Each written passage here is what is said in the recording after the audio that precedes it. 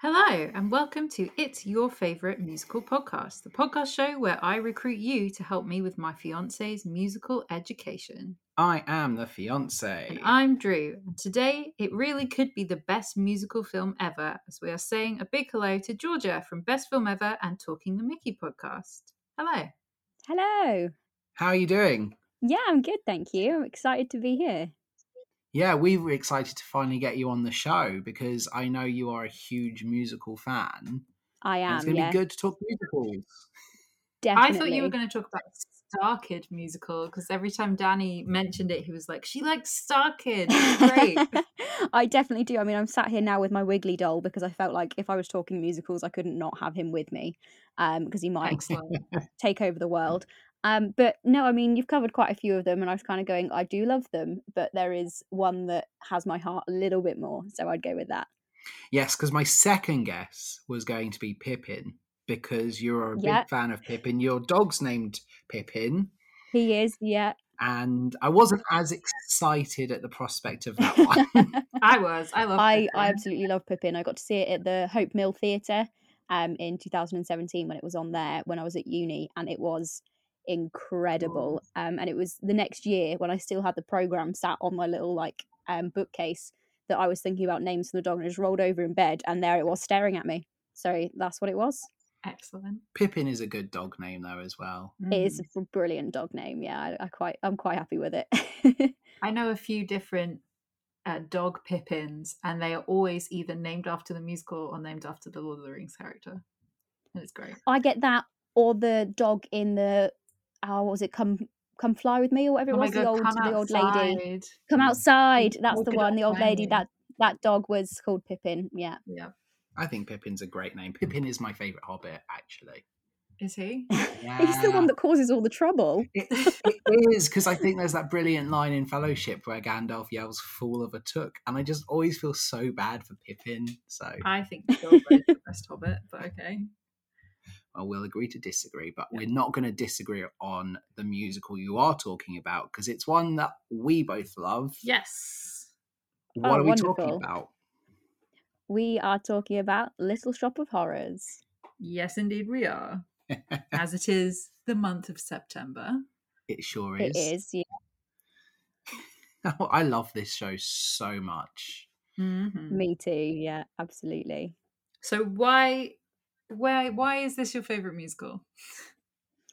So like you said, I mean, I went through a few on the shortlist. There was definitely Star Kid stuff on my shortlist. The Addams Family was on my shortlist, and Pippin and those sorts of things. But I just went, this one it just gets it. I just love it. I was lucky enough to be cast in it back in 2016, I think. Cool. Yeah, 2016, as Audrey, and it was my first big proper role in a musical, and it was probably the best one I've done since. I thoroughly enjoyed it, and it was just so much fun, and getting to know that character and that story so intimately it's just a dream come true. It was so lovely. That's so cool. Did you get to get eaten by a plant? I did. Yeah. Bruises all the way down me because the slats that you had to the plant was made of. It was covered in slats on the bottom, but it was fabric covered, but it was not particularly fabric covered. So when I had to kind of slide myself down into it whilst being dead and had my arms out the flap at the back behind the stage so two stagehands could pull me through, the slats on the bottom of it would just bash against my hips and my mic pack. So I came out of it bruised every night, but it was worth it. Wow. See, this is something that you and Drew have in common, is Drew has also experienced the pain and joy of playing Audrey. Yes, I also got cast as Audrey, cool. and I also got seriously bruised being eaten by the plant. I don't think there is a graceful way to get. I don't think there is. No. Did you have a professional plant? Like some theatres bring in an Audrey 2 to work with, or did you have to make your own? We brought in one that was hired, but I think it was kind of like the local hire rule that lots of different companies around where we were had used. I'm just going to send you a picture on Twitter so you can see it because it's me dead in front of it. So you can have a quick look. But yeah, that's our plan. It was massive. Like when it was stood upright, it Oh, was that's great. really tall. That Yeah, That's is. really, so really funny. tall. I, But yeah, there's me and my pink slippers. you are looking very, very dead. Yep. Poor Rob, who played Seymour, had hurt his arm putting the stage up the week before, so he couldn't carry me and put me in as he was supposed to. Like in rehearsal, he'd like picked me up bridal style and kind of just pushed me in, which was fine. But he hurt his arm and then couldn't lift me properly, so he kind of had to drag me really ungracefully and just shove me in the mouth of the plant. I wish I had footage of it because it was so difficult not to laugh every night when we were doing it. Both sound like amazing like choices. Like the imagery of like this bridal carrying and placing gently in the plant is great. But then also the imagery of like dragging this corpse. That's so brilliant. Both sides. Like I would want to do it like one on, one off each night if I was directing it, because Yeah, definitely. and just see which one gets the better response. I had to be It dragged was as well, I lots will of fun. say. Yeah, 'Cause that bit isn't the fun bit. No, the guy that played my version of Seymour was shorter than me. So when Oh he no. picked me up, it just looked wrong. Like it looked silly. So Yeah. he did like a full, okay, we're just going to have you actively drag the body into the plant. That's brilliant. So much worse. Oh man, that is crazy. So is that how you were first introduced to Little Shop of Horrors, by being in it, or did you see the film or the B movie or what?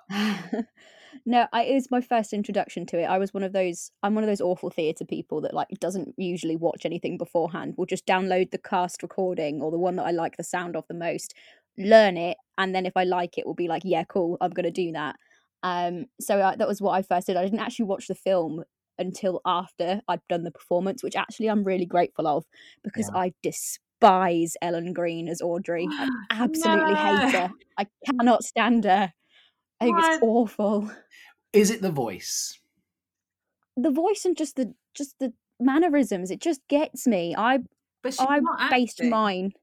Exactly. I think that's why it annoys me so much. I based my voice, at least because I've not actually seen it, off of, I think it's Kerry Butler, because I have the new cast recording, which is from 2003, which is the one that I really like. But they don't have the names on there. Like they've not got the singers' names on it. So I had to like Google someone that popped up on the Spotify who ended up playing one of the Ronettes, and then find the cast list that she was in for it, and then find the Audrey from that. So I think it's Kerry Butler, but I'm not entirely sure. That is a pet peeve of mine, though. Like when you are listening to musical theatre songs and they say the character's name who sings it and not the actor's name, that does bug me. Well, this one didn't even have that. It just says Alan Menken the whole time. And don't get me wrong, I adore Alan Menken. He's amazing.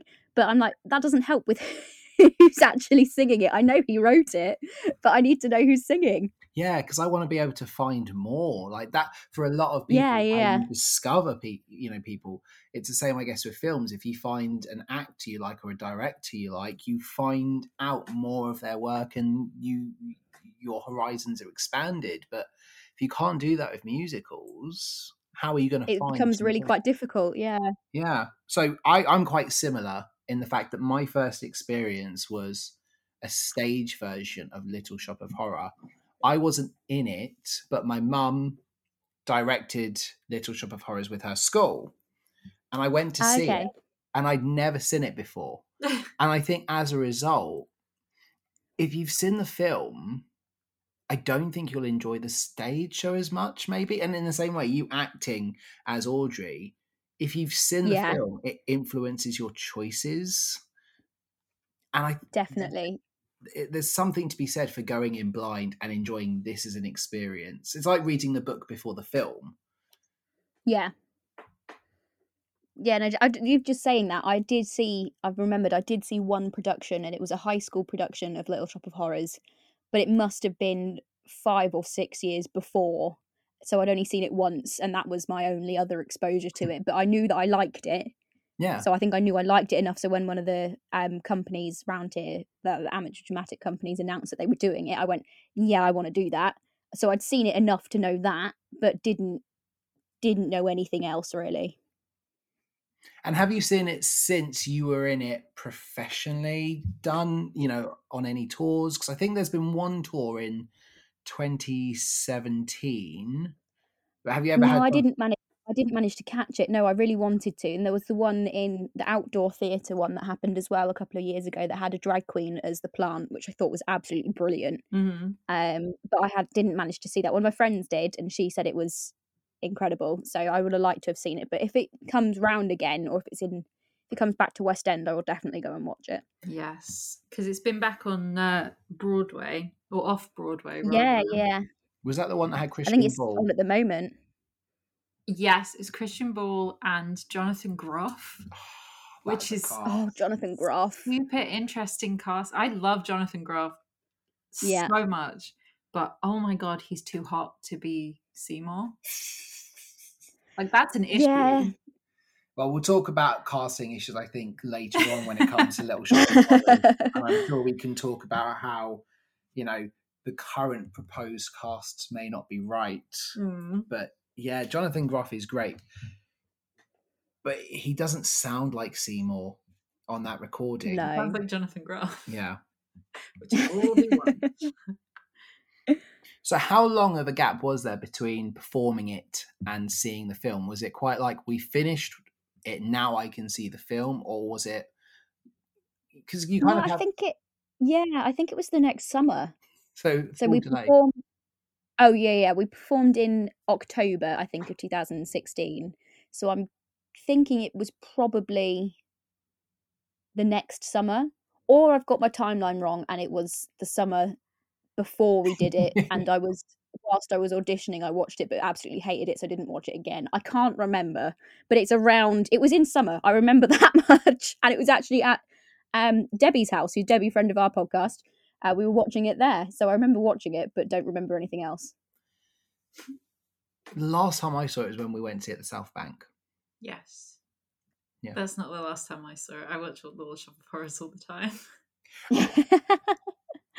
I just think it hits that B movie so perfectly. Yeah.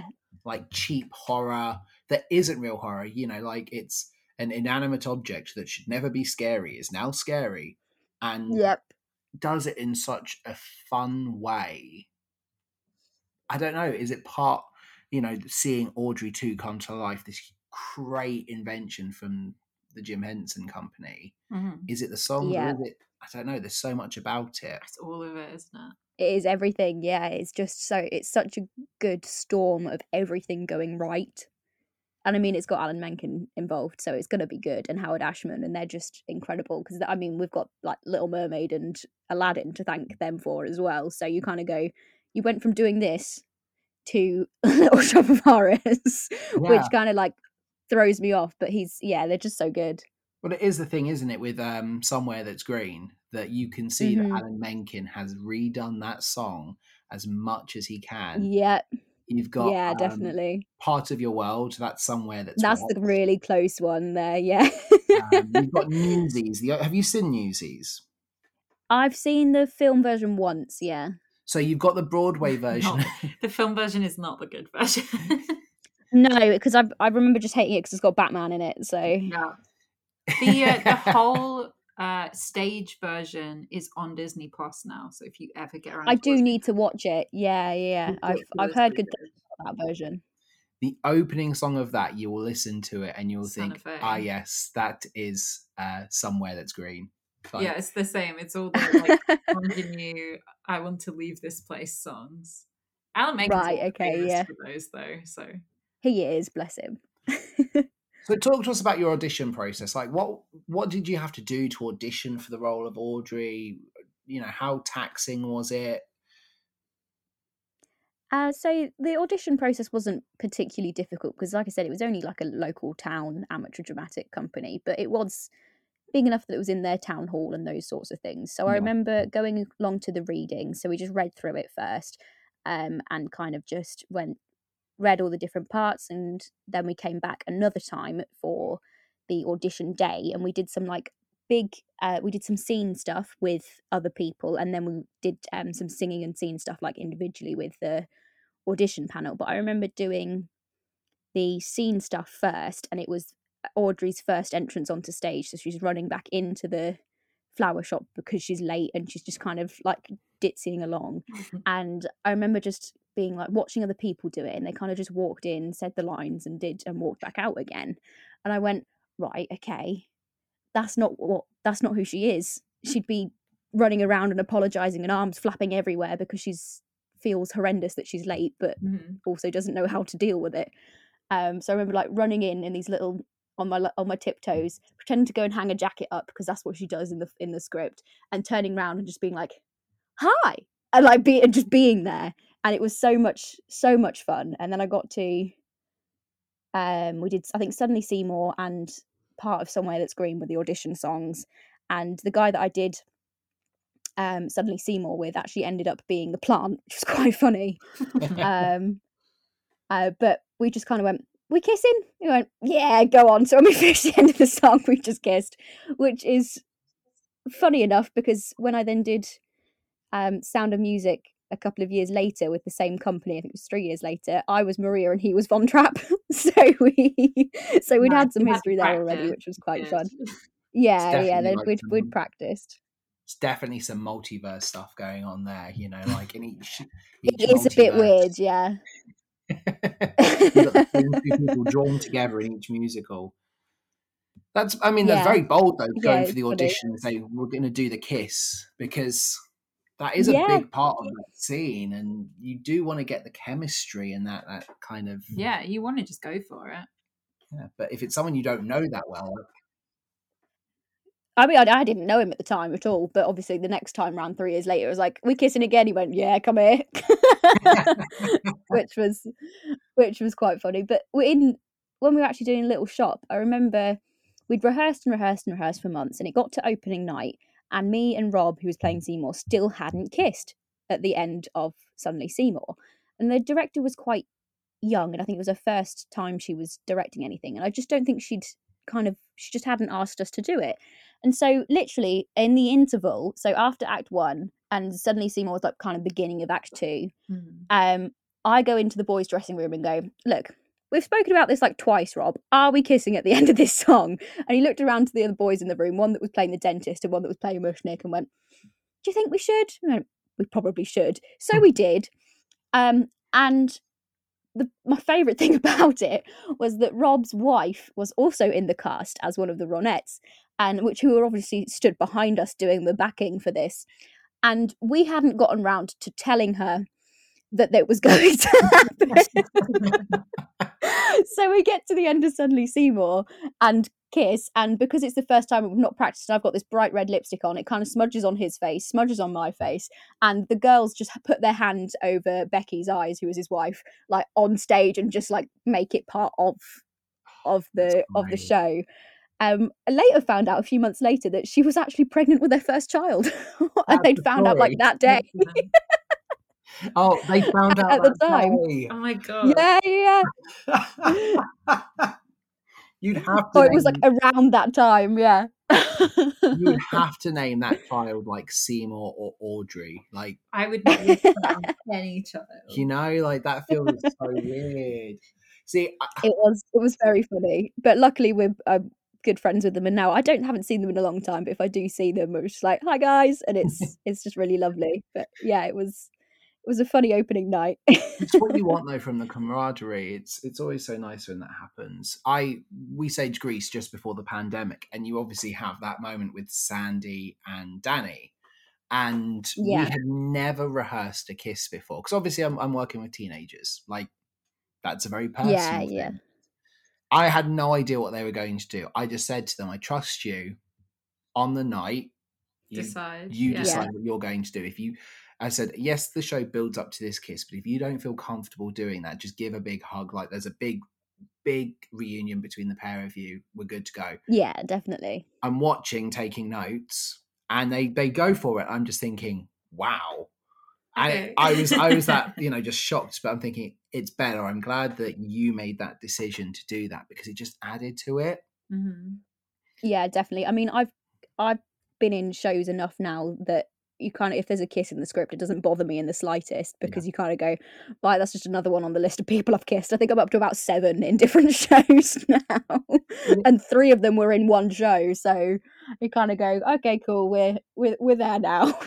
It is. It's just one of those things you have to accept that on stage, it's a story. It's we're acting. Yeah, definitely. And I've listened to you and Liam talking on BFE, especially during your Monty Python episode, just talking about all the stuff you made up on the night. Yeah. How it organically becomes part of it. Like, that is the beauty of live performance. It is. It's why I adore it so much. And I mean, if you took it too personally, I don't think anyone would ever do, especially amateur dramatics, because like, just going back to when I was in Sound of Music, Phil played Captain Von Trapp. His wife played Elsa, so the one that he leaves for Maria. And his 2 children were 2 of the children in the Von Trapp cast. So, and I got married to their dad on stage, and they think it's absolutely hilarious. So, it happens. Yeah. So you've got a great memory and attachment to the show, but then the film, you're not a fan of Ellen Green. Ellen Green. No. Thoughts on the film as a whole, though, if we can ignore Audrey? What do you make of the film? The film as a whole is brilliant, apart from Audrey, until the end. Right, because they change the ending. That was going to be a later question. Yeah, like what? I refuse to watch the non-stage ending, the like stupid movie ending. I hate the stupid movie ending. Stupid movie ending is where the plants take over. No, but we no other way around. That's the theatre ending. So when they made the movie, they made the ending where the plants take over the world, and that was supposed to be the ending. Yes. And then they sent it to test audiences, and test audiences thought that was too depressing, and that Seymour should win and get to live happily ever after, because they clearly completely misunderstood the point. And so they made a new ending where Seymour electrocutes the plant. Yeah. Yeah, he manages to save Audrey first. Yeah. She lives as well. Yeah, it's the same movie up until the point where he feeds her to the plant. Right. I've not seen that. No, I know, because I refuse to watch it. So I've only ever seen the movie version where the plants go out and you've got all the they may plants. Fortune and fame. Yeah, and they're like... Yeah, the good ending. Yeah. Okay, so I thought that's why I was getting confused. I know there's controversy with the 2 endings. I thought that was the film ending, and then the movie. No, that's the original ending. Yeah. Yeah, because the issue is, in theatre, we know that they're actors. They're in front of us, and at the end of the movie, at the end of the show, they come out and they bow, and we know that they're fine. But in a film, it's final. They're dead because you don't get the applause at the end, and for some reason, people cannot distinguish between the 2. They wanted Seymour to live happily ever after with Audrey, and so they had him electrocute the plant to death, which is dumb. It makes so dumb. It's so dumb. It is one of those things. Like, I think filmmaking nowadays, audience would be more prepared for that bleak ending. Like, you get it with Two Towers, you get it with you get it in like the middle films in trilogies, like we end on a downer note, and look at Infinity War. People are more ready to accept an ending where things fail. And I guess Infinity War was so special because no one expected it. We're so used to the heroes win. It's good that it hasn't become the norm, but it does affect storytelling. If the story builds this brilliant moment, that's what we should go with. We can't accept life will always end up happy. Do you know the original ending is just so well written as well, because Audrey dies thinking that she's going to save Seymour. She literally goes somewhere that's green and for the good of Seymour, because she's like, no, because it'll make you rich and famous and you'll have a good life. And then Seymour dies as well, and then the plant just takes over by basically retelling the entire story again and again and again and again until there is nothing but dead people and plants. Yeah. Jokes all over the world buying tiny little Audrey 2s. Yeah, and it's just so perfectly done as this like fable of this is what happens with greed. Yeah. And then to just, because Seymour isn't the best character. Audrey's great. Audrey is sweet and naive and all these things. She deserves the world. Seymour kills 2 people because he's like, kind of want to be with this girl. Could have just had a discussion with her and been like, hey, if I'm poor, will you still love me? And she'd have been like, yeah. So it would have been fine. But no, he kills 2 people anyway. Yeah. So, but like, and then he ends up getting happily ever after in the film version, and you just go, no, And he doesn't deserve it. not the point. It's Not one of the the point things at all. about the film that really annoys me. My least favorite part of the film, and it's a shame, it's also the bit with Bill Murray in the film. So, I know this annoys you, but that's from the original show. Yeah, It's not in it anymore. good. It's called the pseudo-masochistic dental patient. It's like a thing. It's Yeah. just a very jarring bit in the middle. Ethan played him in our show. Really? Oh, that's cool. Ethan from our he was the dental patient who just kind of laid there and screamed for a bit. It was great. But I could see, I can just visualize Ethan doing that, like based off listening to your podcast. It was brilliant. Bill Murray just feels so. It's like a glorified cameo because of how big Bill Murray is, and it doesn't feel like it's part of the film world. If that scene was there with a non-known actor, like I could accept it, but Bill Murray just feels too big. It feels so just shoehorned in. Yeah, definitely. He's trying to tell you we should have been talking about Pippin. He's going, guys, if you're recording on a musical, it should be about my namesake. I'm just going to open my door because he's going to keep barking until I do.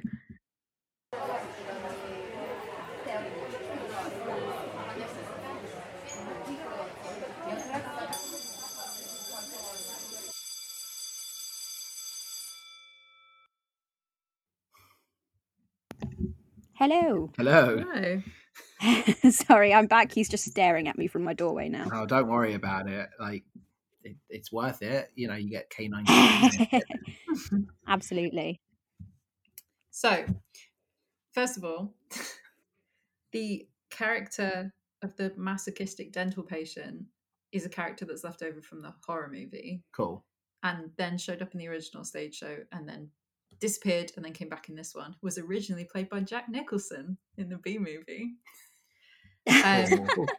Which is super weird. So Bill Murray has the right energy for it then. Yeah, but I've just found out who they wanted originally to cast as Audrey, and I didn't know this. I don't know whether you'll have known this, but I'm not sure. Cyndi Oh Lauper. God. Right? And apparently Barbara Streisand was also rumoured to have been offered the part, but Cyndi Lauper was the initial person they wanted and she turned it down. I don't know if I can picture that. No, she's too feisty. Yeah. No. Like Audrey's kind of feisty, but in a different way. She's like... Yeah, definitely not. It's not that. Yeah. Yeah. How old would Barbara Streisand have been? I have no concept of time. How funny? When was Funny Girl released? Because like if it was her fresh off Funny Girl doing Audrey, I could see that. Like I could 100% see her being a great Audrey. The thing is, Ellen Greene was already in the show. Yeah. Off Broadway. Yeah, she was on Broadway. Yeah. Like, let's just have her be in the film. Originator of the role, though, yeah. See, yes, her voice annoys me, but it is so part of the charm of Audrey that when I've listened to Broadway or cast recordings of Somewhere That's Green, it doesn't sound right to me because like that's what I associate with it. But I'm like, credit to any performer who does that role and makes it their own without doing the voice. Yeah, well, so this is the thing. My version of the audition story is in the same way that you were sat watching people just walk in, read their lines and walk off. I was sat watching people not do the voice. And so I was like, oh, I'm just going to do the voice. And as well, it was while I was working in America. So they were all Americans doing it. And I'm just sitting here with my little British accent. And Yeah. so I went up and did the really squeaky voice and the accent and just went for it. And I'm pretty sure that's the only reason I got that part. But so I had to do the voice because I was like, this is the definitive Little Shop of Horrors, is the Ellen Green one. And I love her. So my best Ellen Green impression, and completely ruined my voice. Yeah, you would. Like doing that every night, that's going to ruin your voice. But that's why people don't mimic it. It's Yeah. because it is just Ellen Green's voice. Yeah. Yeah, I didn't mimic it, and I didn't like it, but two, I don't think I could. Yeah. So I used, like I said, the new Broadway cast recording was the one that I went off of. Yeah. I Which is didn't really directly good mimic that, but kind of close to it.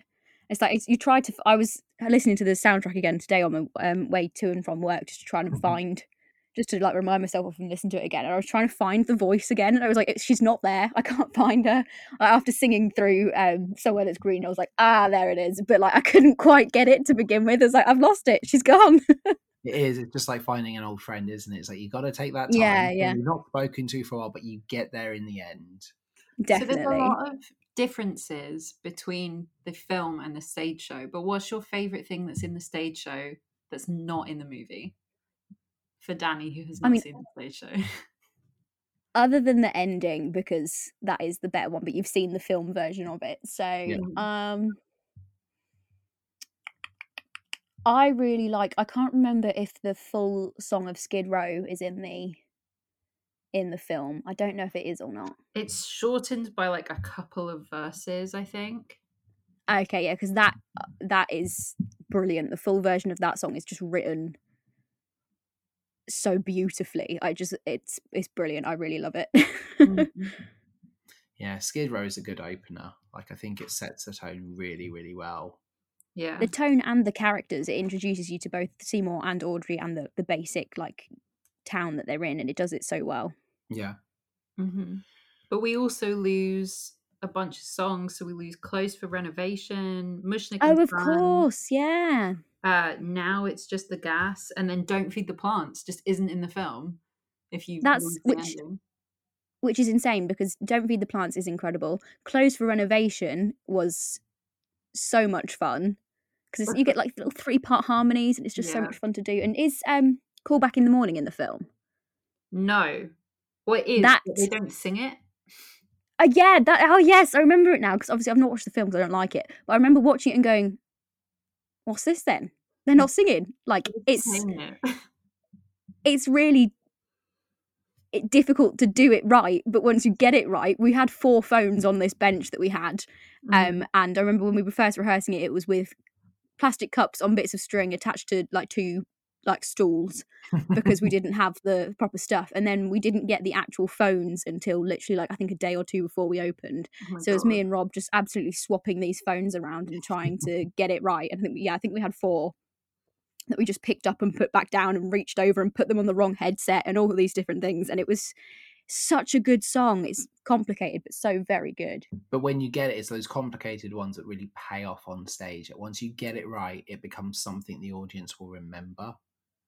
Oh, definitely, because it opens Act 2 as well, so it's really quite important to get it right. Yeah, you need that. You need to get that energy back in with Act 2, and you need to think about where you ended and how you're setting the tone. So we watched Frozen. We were so lucky to see it, and you end with Let It Go for Act 1, and then Act 2, you have a completely different song that isn't anywhere near as like hitting the heights of Let It Go, but it plays its part brilliantly because it just hits that comedic, energetic opening number. To have 2 Let It Goes in a row just doesn't work. Yeah, well, it doesn't. It's like Wicked does it with Defying Gravity at the end of Act 1 and then comes back in. Hamilton does it with the brilliant closer that brings in so many of the different songs together, and then you get What Did I Miss, which is hilarious. And then even something like Spies Are Forever that the Tin Can Brothers did ends on Torture Tango, which is incredible, and opens with a song about the prince done by Joey, who is just in this stupid character, and it's a complete tonal shift, but it works. And if it's things like that make me go, yeah, that is how you play these parts. If you don't get that right, can be really quite jarring. Yeah, absolutely.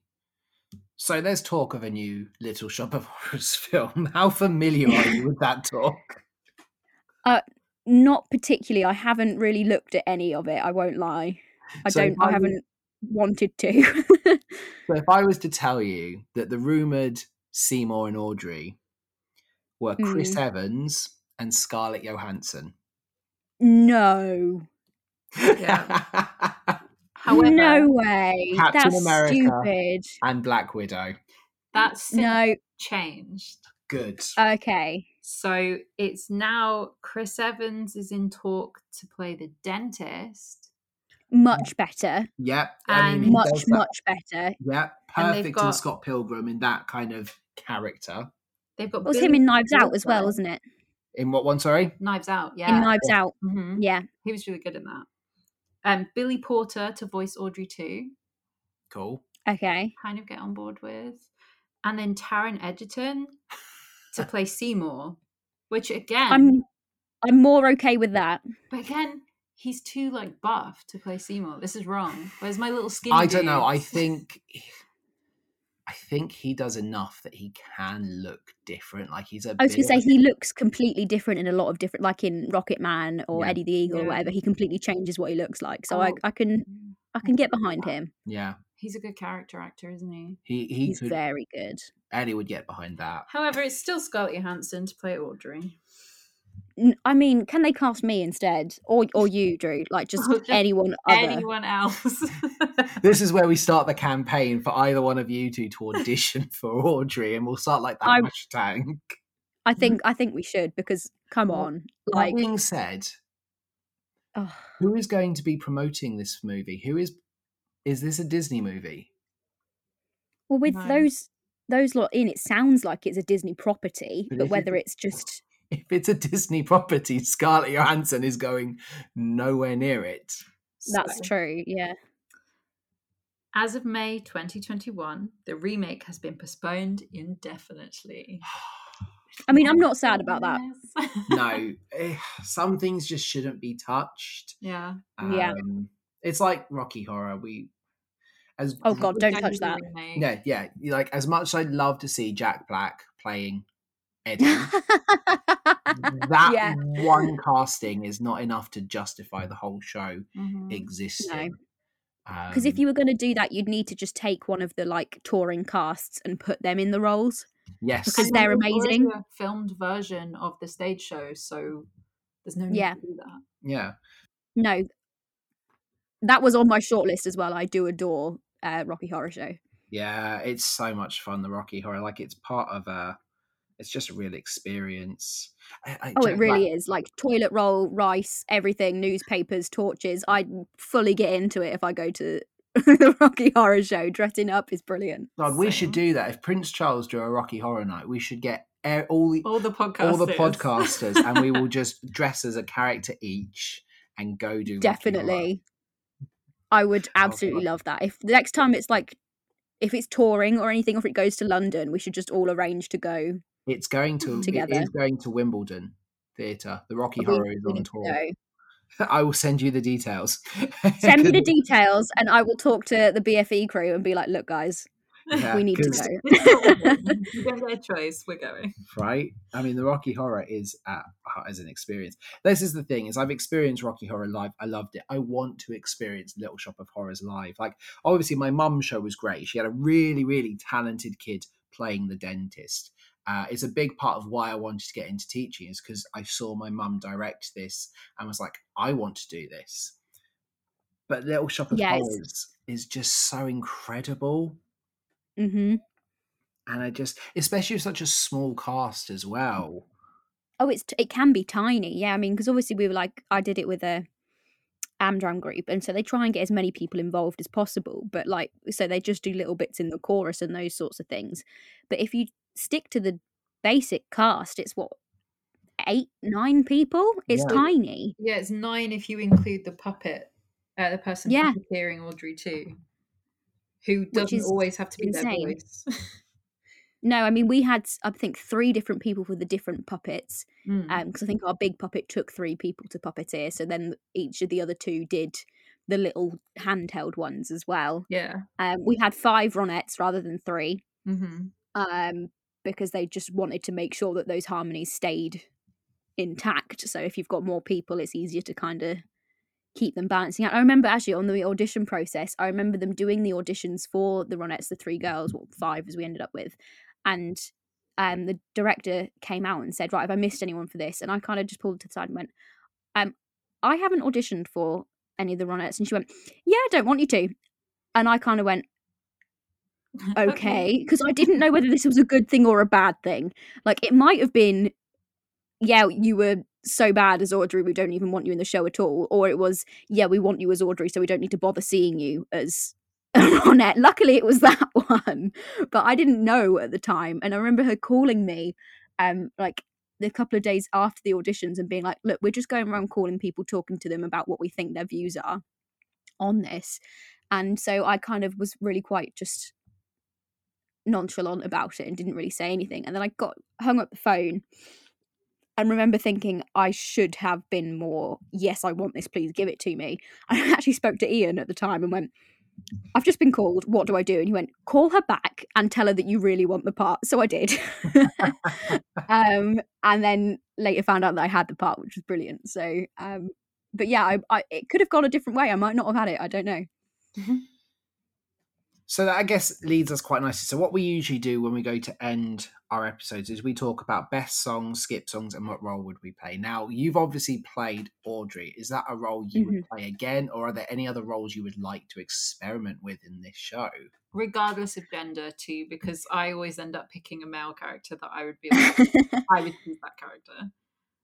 Yeah, I would definitely do it again as Audrey if I was allowed to. But would absolutely love the opportunity to do a female Seymour, because I think, and actually have her as female, because I think it just adds so much to that dynamic of why she would be so like dismissive and scared, and then really quite worried about talking to Audrey. If you keep Audrey female as well, I think it adds this extra kind of dynamic, and I would love to do that. Or if not, just play a gender bent version of Seymour, because his songs are incredible. Like now the bit in there is almost a rap at points that he does. I love that it's song. so good. So yeah, I definitely want to play Seymour. Nice. I like that idea. I fully get on board with that idea, going to see Little Shop of Horrors and having, because there aren't enough female roles in this show. Like, it's one of its only real flaws is you've got like 3 really strong male roles in like Mushnik, the dentist, and Seymour. Yeah, definitely. Usually Audrey too is a very masculine coded character as well. Yeah, generally it's cast as a guy. Not so much recently, but yeah. But I would quite like that, having like a female led. And like you say, the awkwardness of like this unspoken romance between the pair of them, like, especially if you still set it in 50s, 60s, it has that proper like I can't think of the right word, but like it would have a air around it that it's forbidden. Yeah, and it would be really, really interesting, I think. Nice. Make it gay. Make it gay. Make it gay. I mean, I'm all up for that. To be honest, we'll go and see Rocky Horror, and then we will cast ourselves. I'll be Seymour. Drew can be Audrey again. We'll just do our own version of Little Shop of Horrors. Yeah, we'll have Ian as the plant, because I know he wants to do that. And just go from there. Actually, do you know what? We probably could. If we just license the rights, we have enough between us, because I want to be the dentist. Yeah. There we go.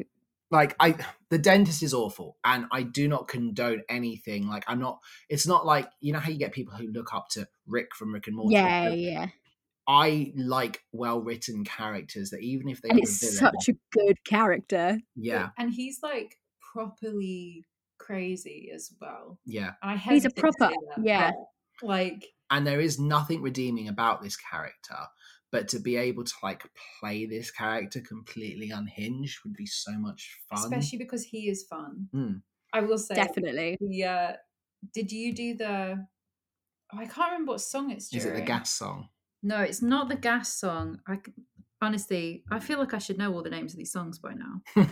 So I've currently got the like song list open on my phone, just so I'm ready for the next couple of questions. It's not Supper Time, it's the one before. Feed Me. Why do I not remember that? I should know what that song's called. During Feed Me, there's the little interlude where it cuts to Audrey and Yeah, Dr. yeah. Ferraro, and he's being horrible to her, but Seymour can like see it out the window or something. Did you do Yeah. that part?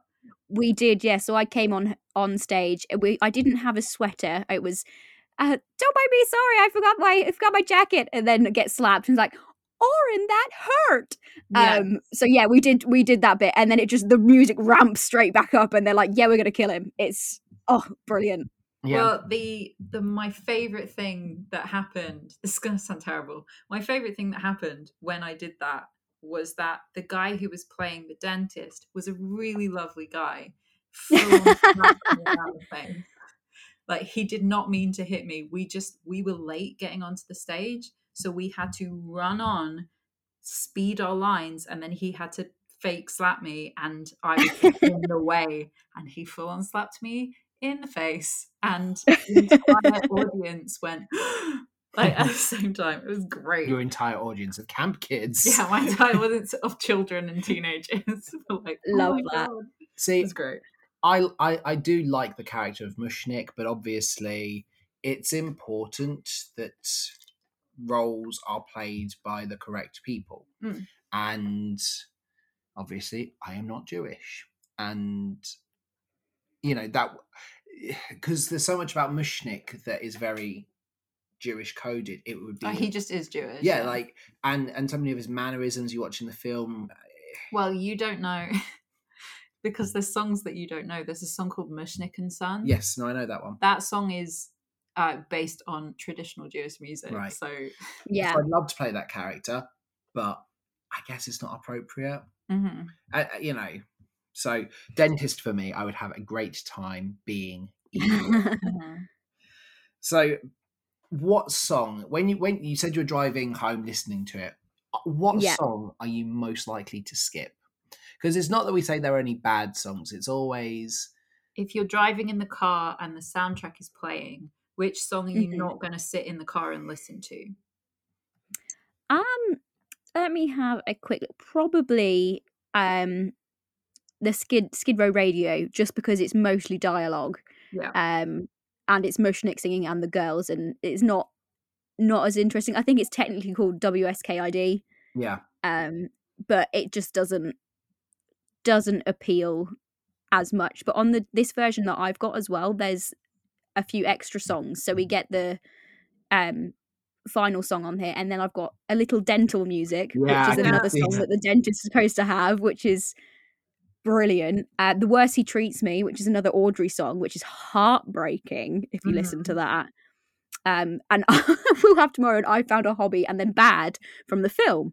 So if I had to skip any of those, it would be Bad from the film, because I'm just like, nah, I'm not bothered by it. Yeah, and that's good because it's the last song on the album, so it's just like, cool, we're finished. It doesn't exist. Done now. Don't need to do that. What's your one? I really like Somewhere That's Green, but I force you to listen. Yeah, to so the other day we were doing a drive down to see my family, and we were stuck in roadworks, and I made the we were listening to Somewhere That's Green. And I just happened to notice in the final bit of the song, the Somewhere That's Green, we noticed that of all the red traffic cones, one of them was green. And I just turned to green. Is green. Yeah. But I'm also... So you ruined it. But I'm also going to say, because of Family Guy, I can't take this song as seriously. It just makes me think of the Chris and Herbert sequence. I can't say I've seen that, so I'm probably going to avoid it for fear of ruining the song. It's a beautiful song, and I think it works really well. And it is like iconic. It is, you know, a song that has been duplicated so many times for a reason. But for me, I think sometimes it's just too slow when we're driving as well. You know? Yeah. It's not driving music. What about you, Drew? What would you skip? See, I could listen to this whole soundtrack over and over again. But I think not... Okay, so Somewhere That's Green reprise, where she dies. It's really nice. but also quite short, and I'd probably rather listen to the full song. Yeah, if they were playing back to back, you'd rather have a full one than Yeah. the short one. That's fair. This is probably the more difficult question than the skip it one. It's the best one because there's so many good songs on this soundtrack and in this show. Mm-hmm. For me, I'm always going to say Dentist. Oh, it's so good. Yeah. And I just love everything about it, like especially the Steve Martin performance. Everything about that song is great. It is a fantastic villain song. It says everything you need to know about this character. It is fun to sing along to. You want to kind of strut and do the voice, and it is so much fun. There in a soundtrack of great songs. For me, Dentist is always up there. Like if I could only listen to one forevermore, I'd be happy with Dentist. One forevermore. That is so tricky. But I think I'd go with Skid Row. Yeah. Downtown.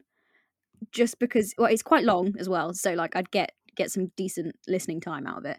But it's just such a lovely introduction to the entire show and to the two main characters. Yeah. But also it's a great sing. It like really that is one that you can like absolutely belt out in the car, like the end bits, because it gets quicker and quicker and quicker, and then it's got a lovely harmony on the end. Yeah, that would be my go-to, I think. Yeah, I do like Downright. What about you? Grow for me. I love that song. I think I completely agree with you that playing Seymour would just be fun. Like it would be cool to have a female Seymour. But also I just like all of his songs are great. They're all so good, yeah. And really singable. Yeah. So yeah. Oh, definitely. Yeah. I was listening though in the car though and realised that I do still know all of the lyrics to all of the songs, including all the really quick bits in like Now and all the other songs. I went, oh, they're still in my brain. They're still there. Forever. They've not left yet. But they will never leave you. I think that's the thing, is once you've been in a show, there's something different about it, is you will always be able to remember it, even if it just comes out of your head randomly. Yeah. And I think it's the same songs you love. Like I cannot listen to the Black Parade for 2 years, put it on and I know everything. I'm word perfect. There are some things that just have that because of the emotional attachment. And if you're in a show, what more emotional attachment can you have? Oh, definitely. I mean, you become that person for however long you do it for. And I mean, it's builds up and it's almost like you get to know them through the rehearsal process and those sorts of things. And then by the time you're actually doing the show, it's, oh, they're here, they're right with me. And I knew these lines and knew these songs and knew this character so well by this point. And I just remember standing on stage doing, I think it was the bit of dialogue before or after Clothes for Renovations, and just the words were coming out of my mouth. Audrey was coming out of my mouth, but I was thinking about what I was having for tea later. Because it was so ingrained, it was so muscle memory that I didn't even, it was second nature. I didn't even need to really be concentrating. I was thinking about what I was going to have for tea, either if I was having McDonald's or whatever. And I had to kind of snap myself back into it because I went, no, pay attention in case someone else does something wrong. Because you need to be like in the room. But yeah, I was able to just kind of clock out and on the lack of better words, let Audrey take over. It was great. Yeah, it is. It's just that muscle memory, and you know, you will be doing something random. You'll think, oh, I want McDonald's, and suddenly you'll start humming Somewhere That's Green because you just go back. So if you were going to convince somebody who hasn't seen Little Shop of Horrors to watch it, how would you do that? I would start with that I think it's a brilliant piece of dark comedy and satire that deserves more recognition because it is just so brilliantly written. The story's fantastic, the songs are fantastic, the characters are well fleshed out, they're relatable in lots of different ways, but they're also flawed. They're not perfect. None of them are perfect, which makes them real, as stupid as it is for this B-movie style almost like Mickey take of what these stories used to be, but it's done so well that it's become its own version of kind of its own genre, really. Yeah. Like, it is this thing. Like, it's almost like a guy who doesn't like musicals and Black Friday, like, very much in the vein of Little Shop of Horrors. Yeah, Mm-hmm. that's exactly what I thought when we came out of Guy Who Didn't Like Musicals, that this is Star Kid. Like, Star Kid can only do that show because Little Shop of Horrors exists. Absolutely, it's very much the same sort of thing, and it's just brilliant. I mean, the guy that who didn't like musicals is one of my favorites. I think it's absolutely hilarious. Lauren at the end as Emma just screaming as they're doing the bows. Yeah, because they don't break out of it. I would love to play that part because it's so brilliantly written, and that show is so good that it kind of draws like Little Shop. It does the thing of it breaks the fourth wall a little bit, and you're not really entirely sure where it ends and where life ends and where the show begins. Agreed. I was so shocked at that ending when we watched it, because I was just like, what? This is yeah. The beauty of it. It's why Little Shop should have that ending, because you need that like shock to your system. We get so lazy when we watch media nowadays because we always expect to go one way. And what better way than something goes completely against what you're expecting? I mean, at the end, because we did the final ultimato, and we came out, those of us that had been eaten, in these little like flower heads and sat in front of the plant, and it was silly, but it was still still there. And then when we got up and did it, I had this pink and green like 50s style dress on, and that had flowers on it, so it was appropriate. But we did it, and then as we were doing the last bit, because it says the plants take over, where did they take over, like New York and all these different places, and this theatre is one of the lyrics.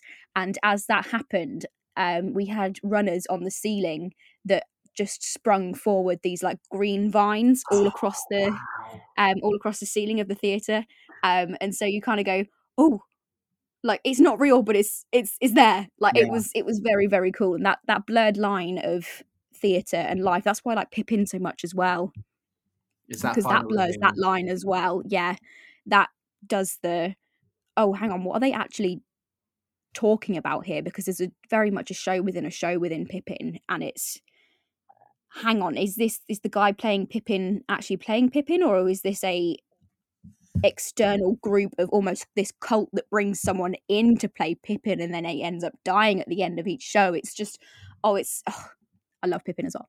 I could talk for ages about all of these, that kind of musical, the one where it blurs the lines and where it kind of goes, not sure what's happening here, because that's what theatre and art should do, because it is live. It has this magical kind of quality that nothing else like it does. Yeah.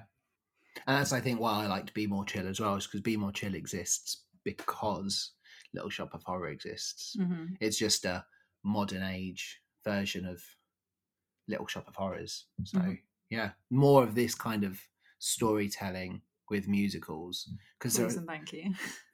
I get it. It's lighthearted more often than not, family entertainment. I get that.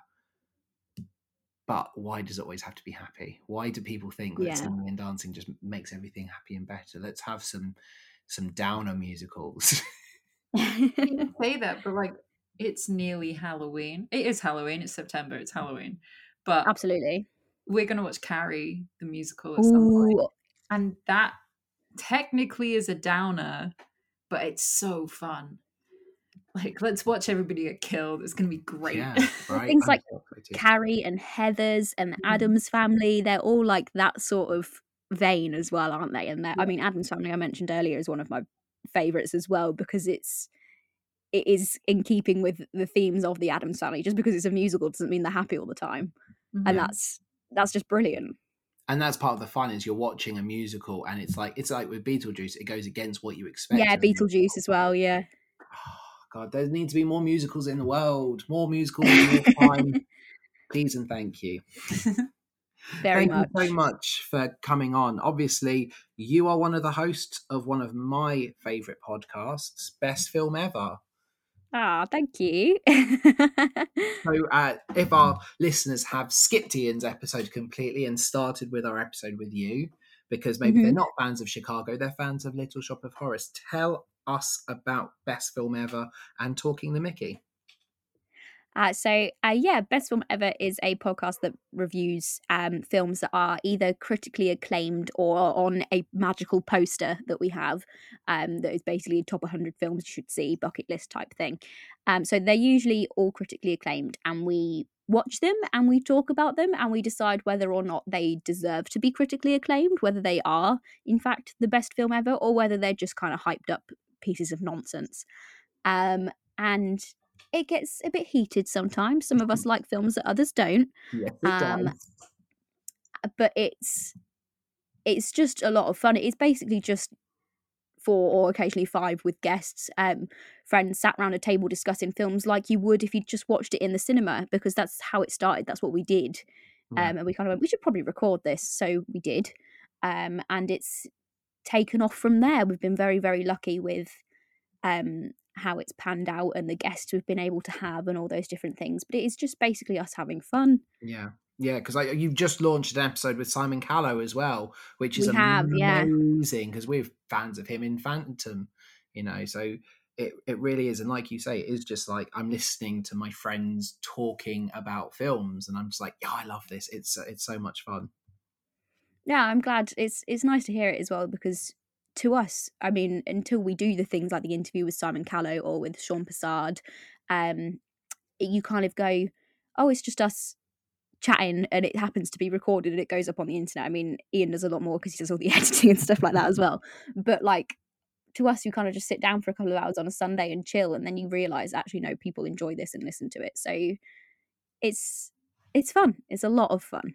Yeah. It really is, and it's definitely one worth checking out. What film? So I know you're a big fan of The Princess Bride. Yes. What film do you think is the one you've least enjoyed watching? Like the most controversial one? I'd say least enjoyed watching would definitely be Trainspotting. Just don't get it. Just don't like it. Not my cup of tea. Probably most controversially, I despise The Dark Knight. Yes, you did. I hate Batman so much. The Joker's all right. Like, in it, Joker's great. He's a great character. But The Dark Knight as a film, I just put it in the bin. It's trash. I don't like it. And I get a bit of flack for that one. I'm 100% on board with you for that, because the only thing people can talk about from that film is the Joker. The rest of that film, nobody remembers it. I like Harvey Dent. Who I don't even remember him being in that film. It's not even that. No, it's not. No, it's just bad. It's just not good. You just don't agree with Ian, do you, Drew? Because he disliked Howl's Moving Castle, and that's one of your favourites. Yeah, I was mad about that. That's true. Yeah, no, Howl's Moving Castle is great. I really enjoy Howl's Moving Castle. And even for all of the, like, I read the book after I saw that and was very confused what is happening. But like all of the stuff about Sophie actually being a witch, I was like, yes, excellent. Yeah, I felt like I should probably enlighten them to that fact. I think it made sense a little bit more, but then they were just angry that they didn't know that from the film. It's so good though. I'll watch any Studio Ghibli film though, saying that. Yeah. And you also are putting out episodes under the Talking the Mickey banner as well. Yeah, so Talking the Mickey was launched just after Best Film Ever, because we kind of went, we should probably watch some Disney films as well, because we're all pretty big Disney films fans, especially myself and Ethan. I mean, we went there for his 18th birthday to the Paris park and had an amazing time. So yeah, we were going through all the Disney classics, so any film that classes as the Disney classic list.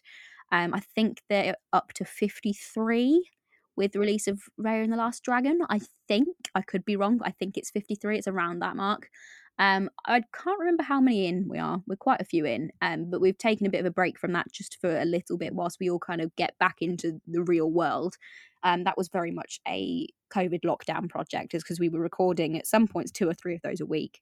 Yeah, we know because that. we had the time to. Yeah, so now the world is opening up a little bit. The time goes away. Yeah, it really does. Yeah, jobs, which is a shame because we love podcasting.